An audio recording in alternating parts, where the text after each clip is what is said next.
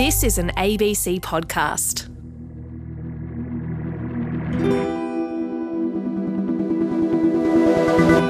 Hello, I'm Fiona Pepper and this is Fictions with another episode from our Untrue Crime series.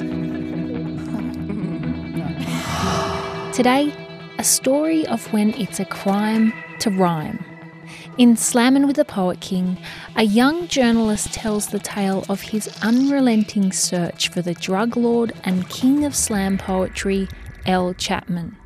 During long, hazy nights of poetry slams, Chapman's followers swallow his grandiose ideas after they swallow his trademark drug, blank. But this journalist is determined to bring this notorious slam poet to justice. Here's Slammin' with the Poet King, written by Julie Coe. It was the autumn of 2018, and I was hot on the trail of Australia's most notorious drug lord, Elle Chapman. I'd first caught wind of his exploits while haunting Sydney's sinister gin bars. His was the only name on the hipsters' lips. There were whispers that he was the mysterious king of the newest drug on the Sydney scene, blank verse, also known as blank. I was keen to discover more, but little did I know that in investigating Chapman's story, I would plunge down the proverbial rabbit hole into a murky world of fraud, break-and-enters, and slam poetry.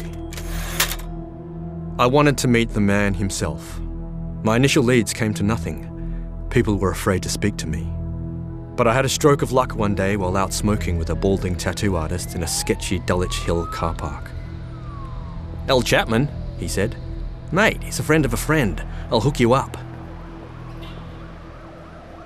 30 minutes later, I received a cryptic text summoning me to an address on the grimy outskirts of the once tough Marrickville, where gangs in bygone days ran free. The place was the premises of an abandoned cake shop, half boarded up, with holes in the window panes. I stood out front. Suddenly, I was plunged into darkness. There was a sack over my head. Someone snatched my phone from my hand and shoved me into a car. "Mind your head or you'll soon be dead," a man said. The car gagged and took off. I lost my bearings after we turned right. Next thing I knew, the sack was off and I was on a yacht. My eyes adjusted to the light. Green and yellow ferries glided in the distance. It was difficult to figure out where I'd ended up. I could have been anywhere in the world. I realised there was another man on the yacht, a 20-something silver-haired dude in a tailcoat, pantaloons and cravat. He was lounging on the deck with his arms draped around a pair of 20-year-old blondes. He winked. "Nice day for a sail," he said. "The Holy Grail." Chapman wasn't your run-of-the-mill drug lord. He was also a well-known spoken-word poet, and was clearly keeping his vow of only ever speaking in slam poetry. The women giggled at the rhyme. I sat down across from them. I sensed strength, but also a kind of vulnerability in Chapman, the fragrance of sadness we've come to expect from the great creative geniuses. You could picture him having a cup of chamomile tea with your grandma, holding her hand, listening to her lament the deaths of all of her old friends. Chapman refused to talk about blank that day. Instead, he lit a pipe and expounded on his fashion aesthetic and its relationship to his poetry. "I am an ageist anti-ageist, colonial anti-colonial, sartorial nutter. I am the intersection. I am the bellwether. I am the conduit from the heights to the gutter." I was already familiar with his taste in clothes. In gin bars all over Sydney, drunk slammers had told me he was lit, that he went barefoot to stay connected with Mother Gaia, and otherwise dressed like an 18th century dandy. They said he'd taken to carrying around pinches of blank in a rotating collection of antique snuff boxes. The practice had inspired a revival of snuff boxes, pince-nez, pocket watches, duck-head walking sticks, and tartan waistcoats. There's a grainy video on YouTube of one of Chapman's winning performances at Sydney Town Hall. Chapman skips onto the stage. With his eccentric style, he stands out from his respectable-looking competitors in their pressed beige pants, collared shirts, white turtlenecks and long earrings. They read off greeting cards and iPhones. In contrast, Chapman has every word and gesture committed to memory. "I call this after the revolution," he begins. "Here's to the drifters, the kids and the grifters. Here's to the politics, the heretics and Coptics. To Kyra and Caitlin and Madeline and Maya. Hush, my sweet nothings. Love is the answer." He places his hands on his heart. The audience murmurs and clicks. The wordplay increases in complexity. "Here's to the Euclidean humanitarians, the Promethean veterinarians." He accelerates, gasps between lines. His delivery becomes frenzied, building to a final cathartic shout. The judges hold up their clipboards. A record-breaking combined score of 29.7 out of 30. I interviewed a poet who was at the Town Hall Slam and who inadvertently got caught up in the Chapman whirlwind. He's a gangly, nervous man with a twitching right eye. He wants to remain anonymous. I'll call him Tim Wood. "When I met El," says Wood, "he was a style icon of the Sydney slam scene. I'd gone to that slam alone, just to watch. When he got off stage, he picked me out of the crowd and introduced himself. He bought me a Young Henry's. He really listened. It felt like he cared. At the time, I was an accounting grad at one of the big 4 firms. I was coasting along, pretty unhappy. I was like everyone there that night. A lost soul, wanting to touch heaven with my poetry, like Perseus or Andromeda. He could cast a spell over anyone. We were all so vulnerable to his charm. That's how he got us into his poetry movement, New Frontier, or NFE. The movement's e-manifesto included a commitment to spreading slam poetry to the masses online. The first principle was, daily life is a continuous slam opportunity. NFE poets made videos of one-on-one slam battles that they conducted as they brushed their teeth in the morning, or shopped for sanitary pads in supermarket aisles, or swaggered through the Broadway food court, gesturing at the camera while queuing for Nando's. These are Chapman's most talked about lines from the Nando's slam. "The leaders of the world, designer loafers stuck to the cement-like, tuck shop toffee, or the rest of humanity toils. All of us holding open their hotel doors, flushing their designer toilets, wiping piss off their porcelain floors. My brothers, my sisters, grab resilience by the wrist, stop the tears and abuse, the taboos, the obtuse. Cry out your pain, our words shall pierce the air."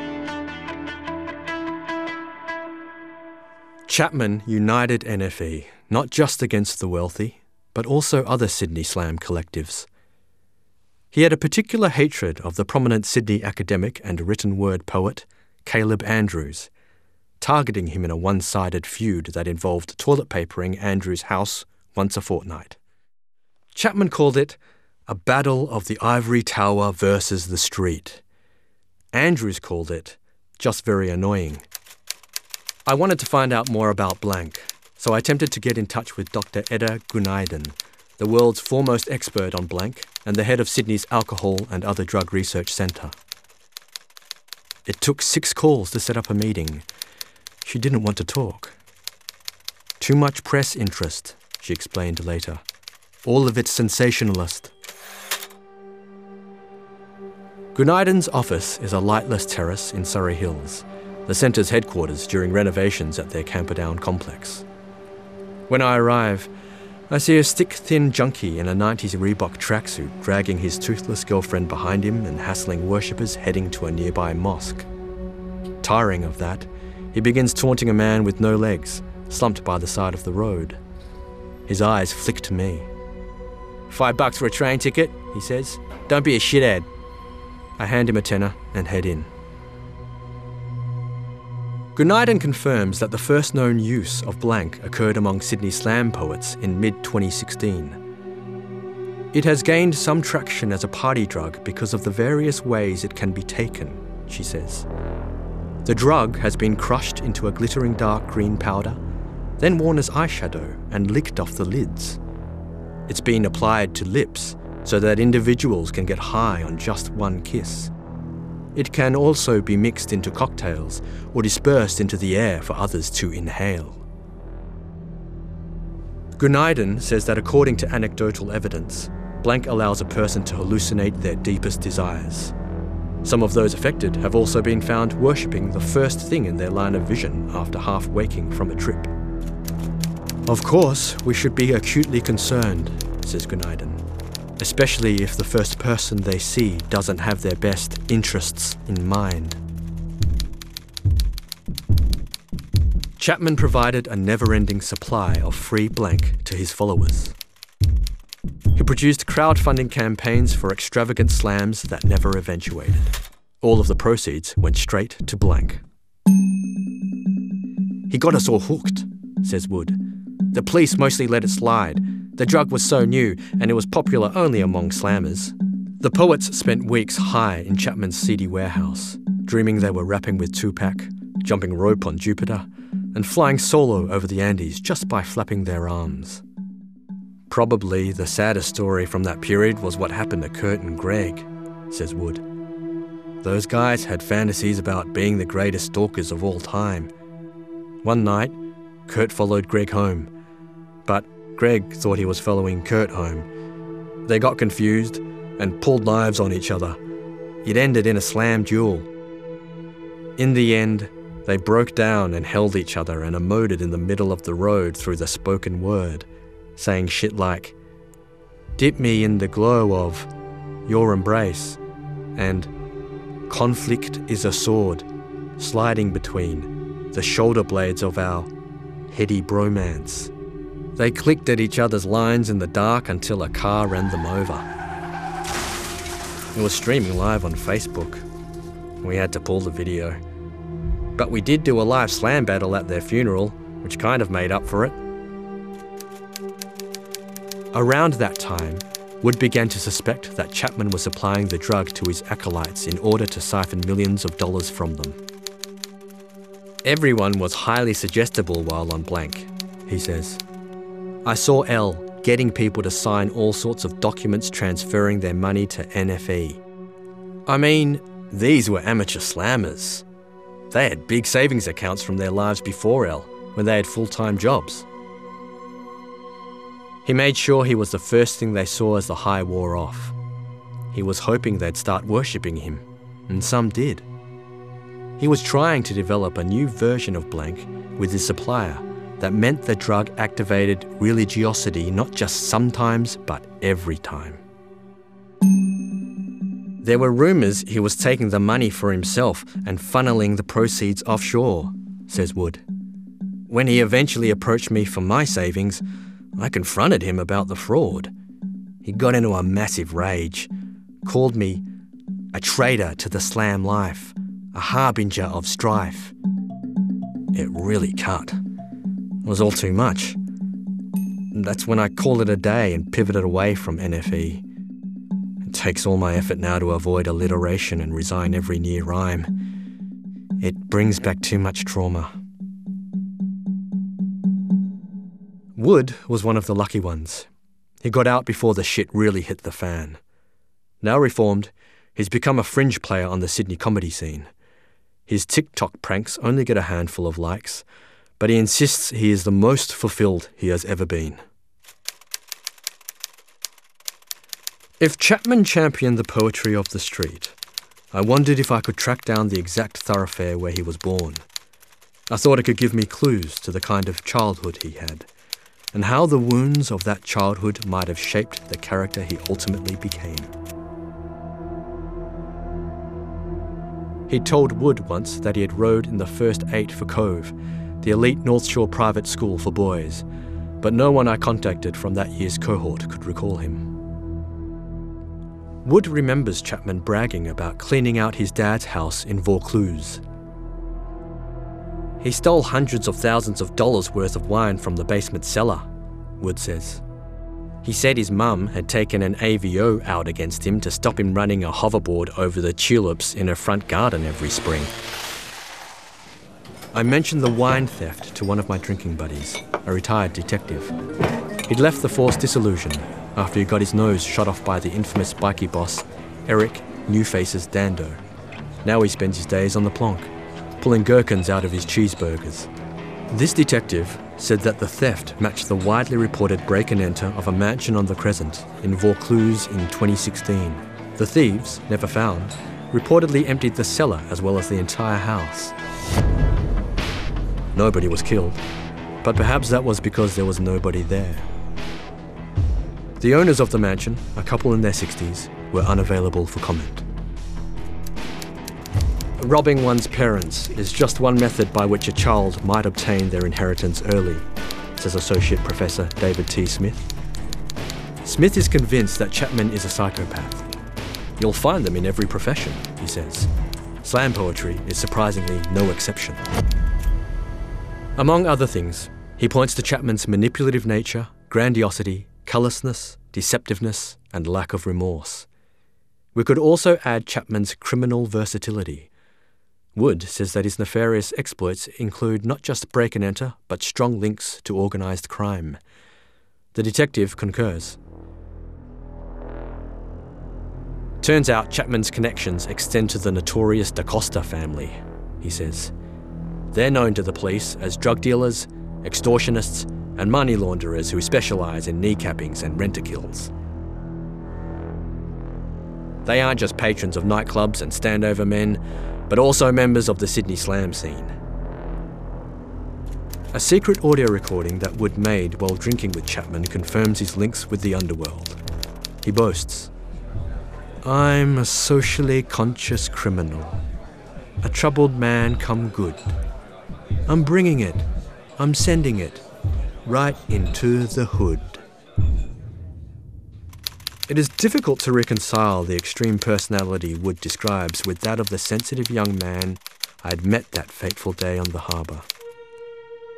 It seemed that while Chapman might indeed have tea with your grandma, he'd probably then take her to the bank, get her to transfer her life savings to him, and then drown her in the bath, not before perching on a stool next to the tub, clutching her Maltese terrier to his chest, and letting her watch as he expertly slits the dog's throat with a sharpened butter knife. Then life got more interesting. Chapman vanished. He re-emerged a month later in London on a UK tour.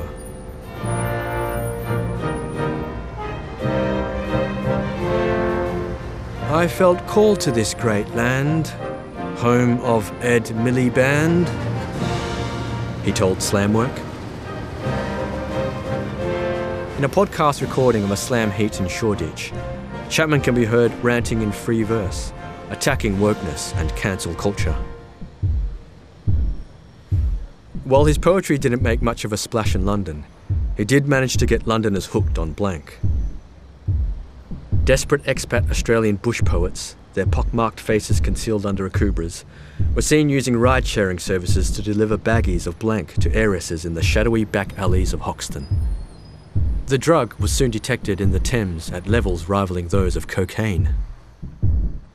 In September 2019, at the height of the blank craze, I received a voice message from Chapman saying he needed to see me in person. He sounded distressed.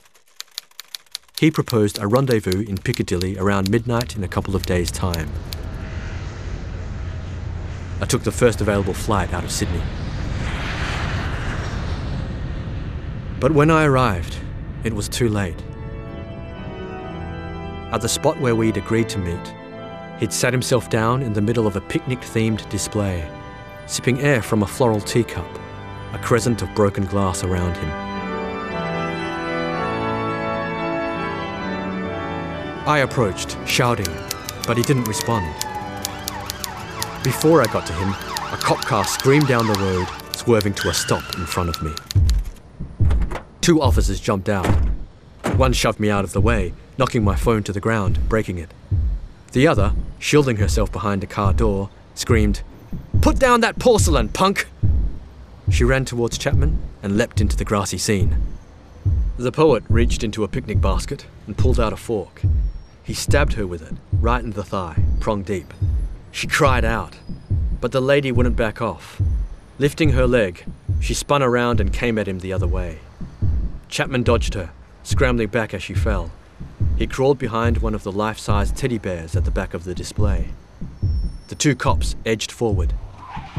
3 more cars screamed to a halt outside, officers from the Slam crime squad. They burst into the picnic and covered Chapman's only line of retreat through the biscuits and preserves section. He was surrounded.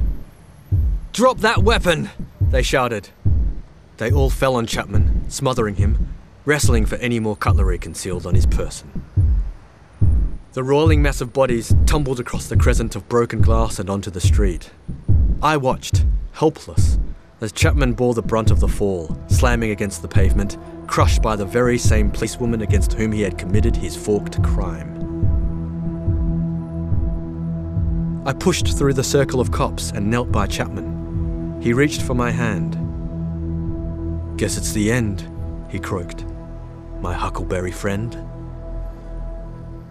"Right," said an officer. "Enough of that." She pulled me up and manhandled me into a police car, blocking Chapman from view. I heard later that Chapman then gazed at the black sky and improvised his final spoken word poem, exclaiming how lovely it was to draw one's last breath while out in green pastures. It was at that point that an officer and part-time literary critic decided to taser him. Chapman went into cardiac arrest. He couldn't be revived. Chapman hadn't had the foresight to ask me, or anyone else, to film the performance for the NFE channel, and the only proof that the poem had even been uttered was a vague recollection in a tabloid by a luggage sales assistant who had seen Chapman's demise from across the road after a night on the grog, and who was angling to be a witness in the ensuing coronial inquest. Debates raged in Sydney warehouses afterwards as to whether a poem that existed only as a vague recollection could be listed in the NFE video canon. After Chapman's death, Sydney's remaining NFE poets engaged in copycat homages, trying to recreate his last performance for their online audience. Using Chapman's improved version of Blank, every single one of the poets ended up in a strange state of worship. Some appeared in picnic-themed window displays, kissing the plastic feet of the mannequins, apologising to the artificial grass and praying to the blades individually, believing each to be a complete manifestation of Archangel Gabriel.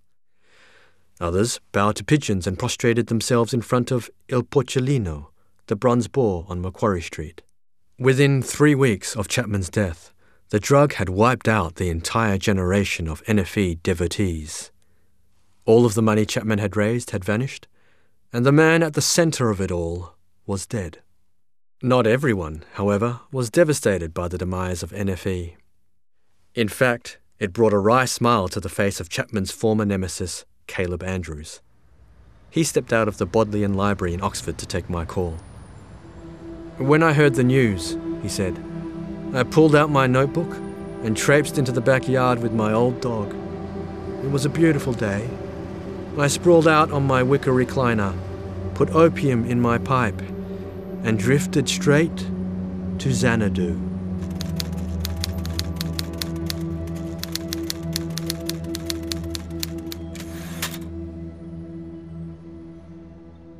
That was Slammin' with the Poet King by Julie Coe, starring Gareth Yoon. Untrue Crime is curated by Mark Dappen, edited by Sophie Townsend, with sound design by Simon Branthwaite and music composed by James Brown. And on the next episode of Untrue Crime, Ellen Van Neervan takes us to a water conference that turns nasty when its Indigenous participants demand a real voice. And you can catch another Julie Coe story. It's called Workers of All Lands Unite. It was part of our series Oz Gothic. You'll find it here on the Fictions podcast feed. I'm Fiona Pepper, and I'll catch you next time.